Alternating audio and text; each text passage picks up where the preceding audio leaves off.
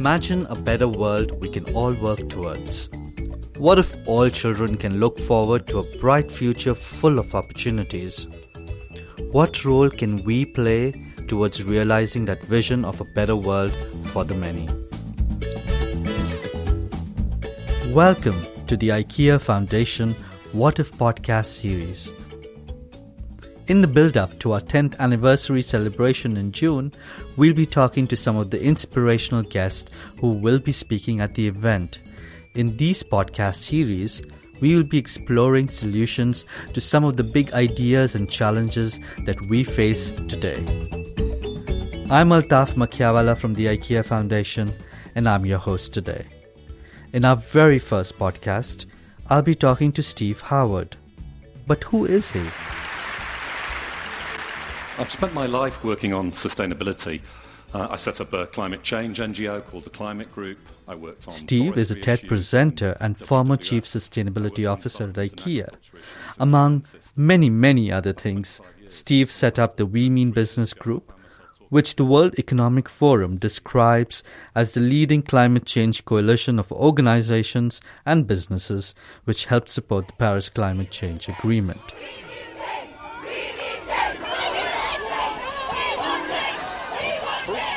There was a People's Climate March that was done before the Paris Climate Change Agreement. It was in New York, and it was fantastic. I had to say, I went with the IKEA Group CEO. I was CSO, Chief Sustainability Officer at the time there, and a few of us went from IKEA in New York, and you spoke to people from across America, mostly. I mean, there were people from around the world, but mostly from across America, and there were regular people, people that were concerned about the future, and incredibly impressive. 600,000, 650,000 people. That created a political moment in time. Politicians took notice, business leaders took notice.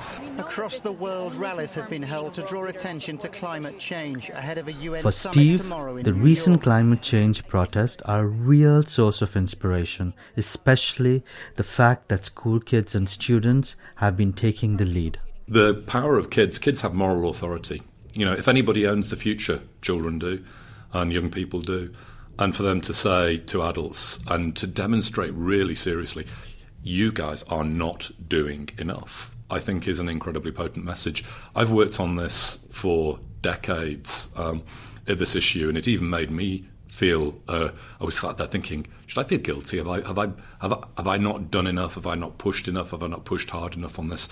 And we've won some... we have won some battles, but we are losing the war. So I think the youth is absolutely right to call us out on this.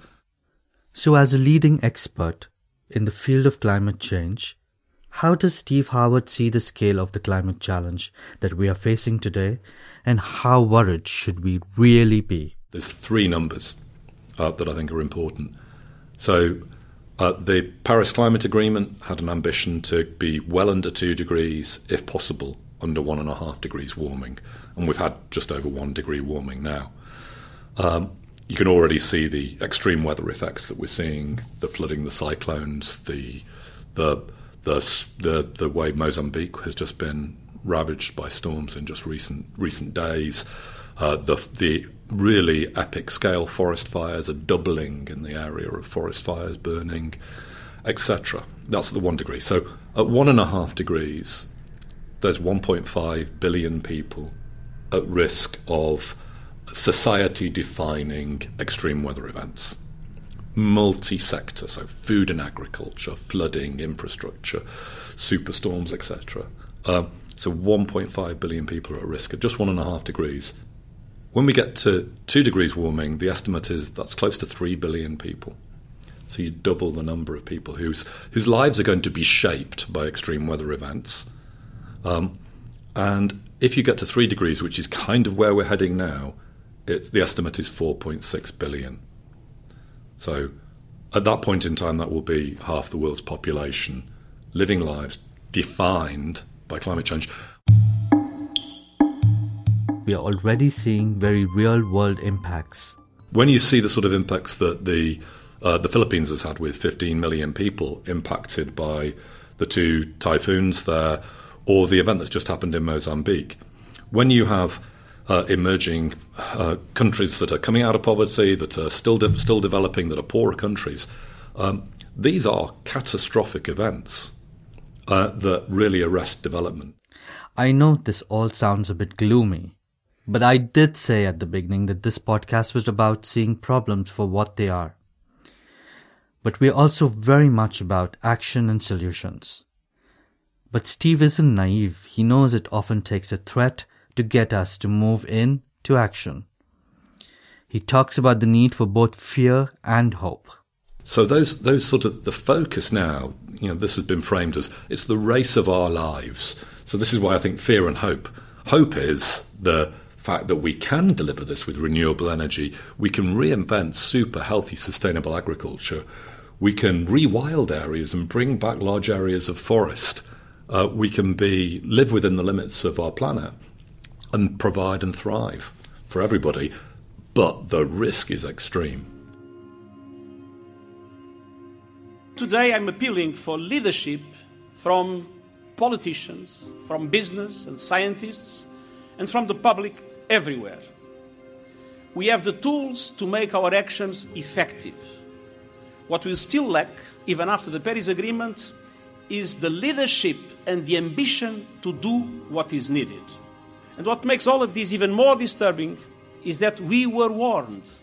Scientists have been telling us for decades, over and over again. The UN Secretary-General Antonio Guterres sounding a warning at the end of last year. But what about the lack of leadership he mentions? How are businesses shaping up when it comes to climate change?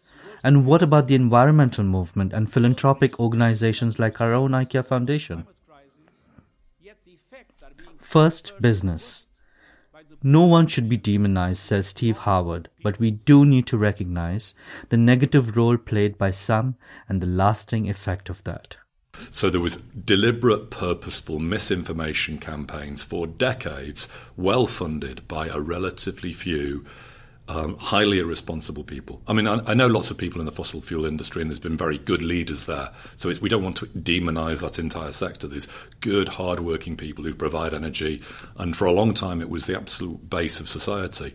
But there was a group of people who were, I would say, malevolent, and they deliberately misinformed people, and part of the media swept along with that. And we have heads of state now who still question incredibly robust science as a consequence of that.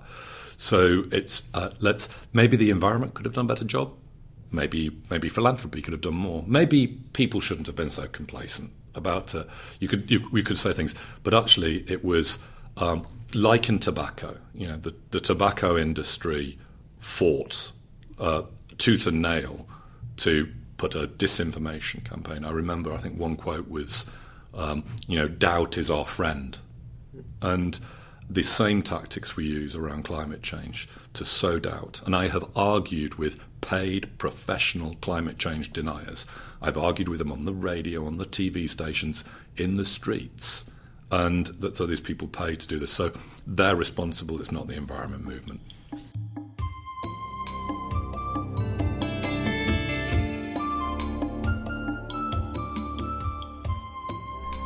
Away from the deniers, there are of course many businesses working really hard to find solutions today, and paving the way for these positive business forces in some of the most difficult areas of the world is philanthropy. There's things that come together very nicely around solving climate change. So providing energy access for everybody, good smart development. The best sort of tools we have are to help people that are in extreme poverty and poverty have access to the best technology as they come out of poverty. And that will be a virtuous circle. But those can be in some places, it can be in hard to do places where, the private sector won't go in first by itself, and you need philanthropy to help go in there and prove that things are possible and lose money and take risks supporting people. And philanthropy can be a real catalyst for innovation, especially with a focus on something like renewable energy.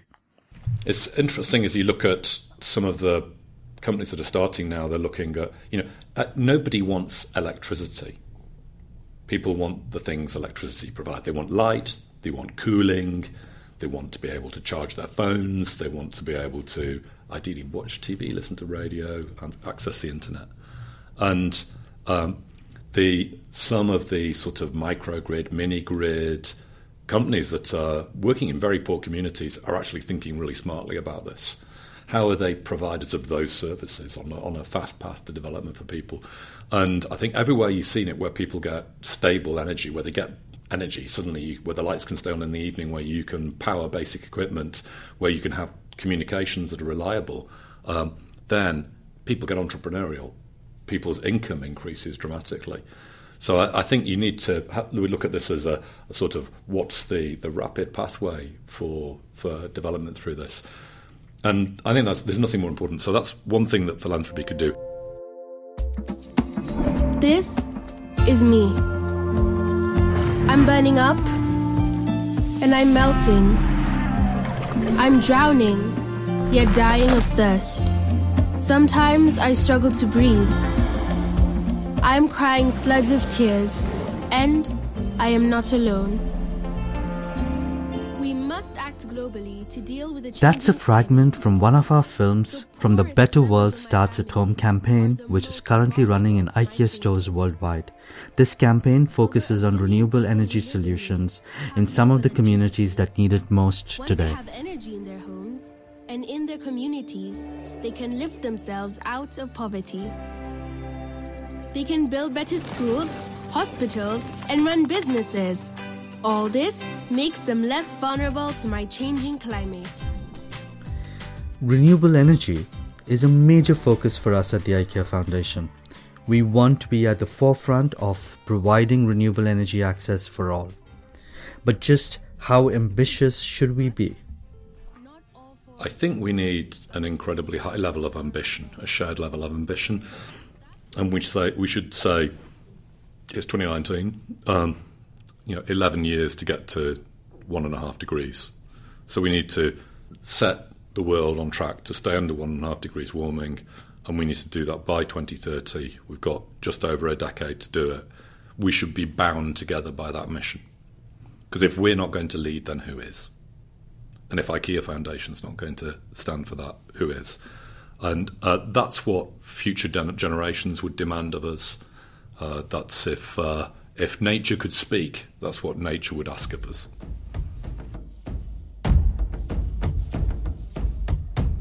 And what about at the individual level? What can we do to help to tackle climate change in our everyday lives? Climate action, it can be in the small things as an individual, so choosing to eat less meat, simple things, swapping out light bulbs for LEDs if you've got any old-fashioned light bulbs, cycling somewhere rather than getting the car. Simple things that you make everyday choices differently. It can be advocating in your organisation for the changes your organisation can make. Your organisation can switch to renewable energy. It can look at the products and services it provides. It can help people commute differently. Mm-hmm. And or you can take on a stronger role. You can look at how do you become engaged in movement building, and you can support organisations. You can support organisations like WWF or like the Climate Group, or get involved in organisations like that. I have to say I'm incredibly impressed by the youth now that have taken on the climate movement. And so you've got, when you have a 15-year-old Swedish girl starting a global movement, and I think there's been more than 1.5 million people have been on the climate strikes now. And I know you'd say, well, you wouldn't want to generally encourage young people to take out time from education, but if ever there was a cause that they should for their future, this is one. So you can be an advocate, you can be a campaigner, you can protest, you can just choose to have a veggie burger or a IKEA veggie meatball instead of a meat one. So that's climate action for me.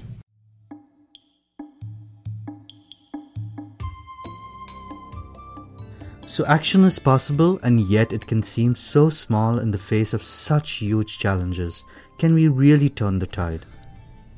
If you look at the last century, so I often refer to my grandma was born in 1901 in Manchester in a house that had no electricity, no telephone, no running water. Women didn't have the vote. There was no air travel. that the world was a very big place and her world was very small within it. And by the end of her life, we were networked together through telecommunications. Women had the vote. We'd had the civil rights movement. Now we've progressed and we've got, actually we're moving towards much more universal equality in many countries. And we can see this future. It's there for us to grab with both hands, where we've actually solved most environmental problems, where we've ended air pollution, where we have clean streets, where nature's coming back and thriving around us, where people are eating healthy, sustainable diets, where we've actually conquered our biggest challenge of climate change. And then we can focus on everybody achieving their very best potential to build a future for all of us. So you can be hugely hopeful about the future. That's absolutely what we're aiming for.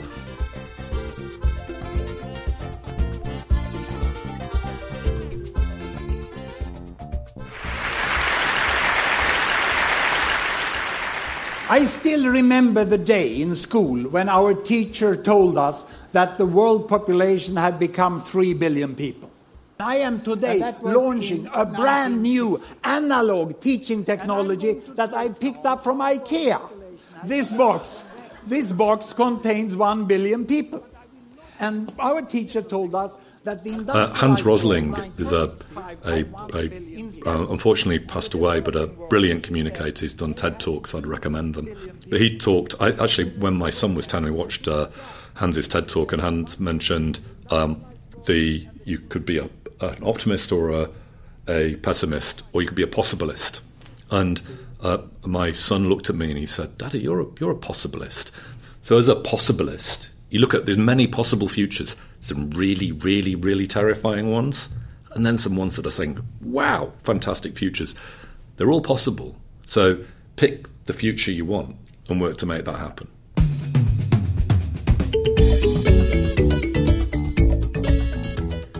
Thanks for listening in on our first IKEA Foundation podcast. I hope you really enjoyed it. Do you have a question for Steve? Let us know what it is, and we'll ask him at our anniversary event in June. Please get in touch with us through our Facebook page. In our next podcast, we'll be talking to Rachel Kite, the Chief Executive Officer for Sustainable Energy for All. She's also a special representative of the UN Secretary General for Sustainable Energy and co-chair of UN Energy. We had a great conversation. Don't forget to tune in. And what if you could change one thing about the world? What would it be? My name is Altaf Makiawala. Thanks for listening.